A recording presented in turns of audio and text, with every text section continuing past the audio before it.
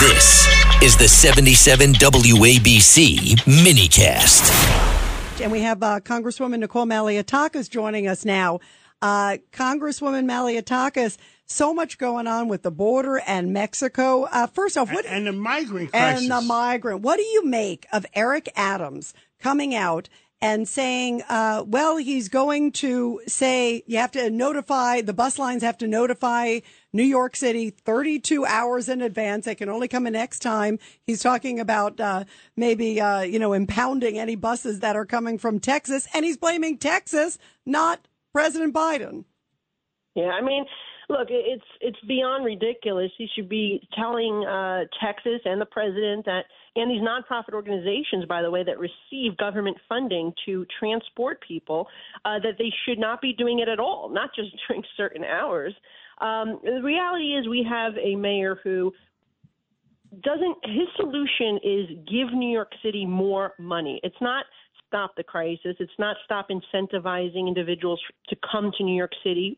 Remember, they're receiving all sorts of free services, and that's why the city has made difficult cuts right now for citizens, right? Police hirings are being frozen.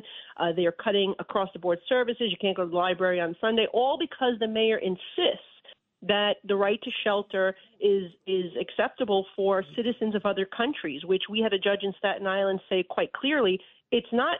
They're not entitled to that, and there's no obligation for the city to provide it.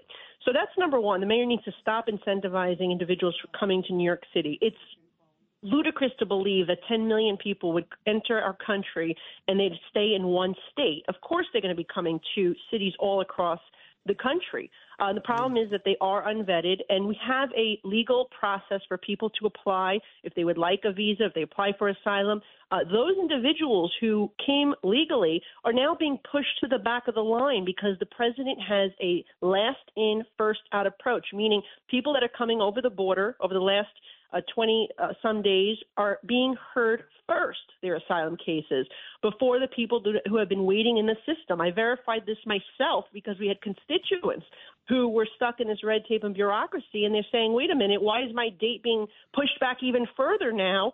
And it's because the president is prioritizing the people who are paying the drug cartels to come the wrong way over the southern border, and it is wrong. It is wrong. Absolutely wrong for everybody involved. And, Congresswoman Nicole Malliotakis, then there's this meeting in Mexico, right, where finally Blinken and Mayorkas go down. The president of Mexico, the governor is laughing. I'm laughing, too, because it's like Moe and Curly, right, going down there.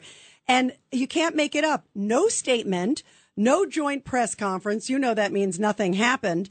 And then the only comment we have heard is from the president of Mexico, who says, yeah, they agreed to open some of the crossings. And boy, fentanyl barely came up. Like, he's laughing to the bank and wanting more money from America, and we're getting nothing in return. We're not there. What incentive does he have to do anything?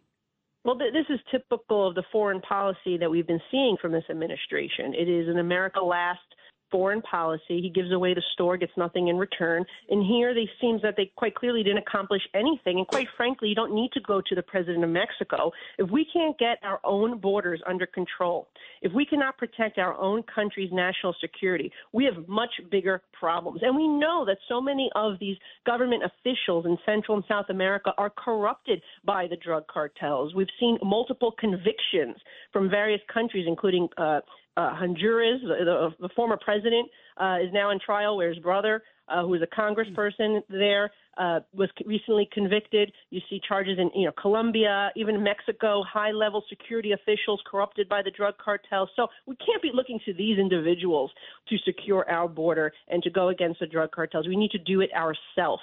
And it's just ludicrous. What kind of message is this sending to all our adversaries and all our allies around the world that we can't secure our own border, particularly at a time when horrible. Our ally, Israel, is at war. Iran is making threats that they want to commit acts of terror on our own soil Nicole, against Americans. We got a minute left. Outrageous. We got a minute left, and we got to go to our next guest. The Republicans and Republican senators and the Democratic senators. And the Republicans are willing to give all the money that is needed for the Ukraine, all the money is needed for Israel. He says, just fix our borders.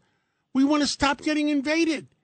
I can't find a Democratic senator that can tell me why they can't do it. Well, John, I'll say this. We passed a Border Security Act in May. That has the Republican priorities out of the House.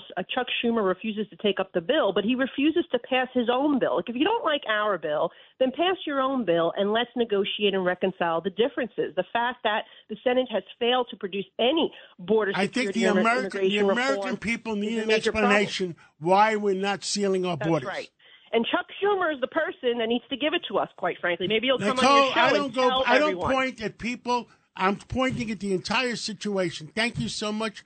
We love you dearly, and we'll talk to you before New Year's.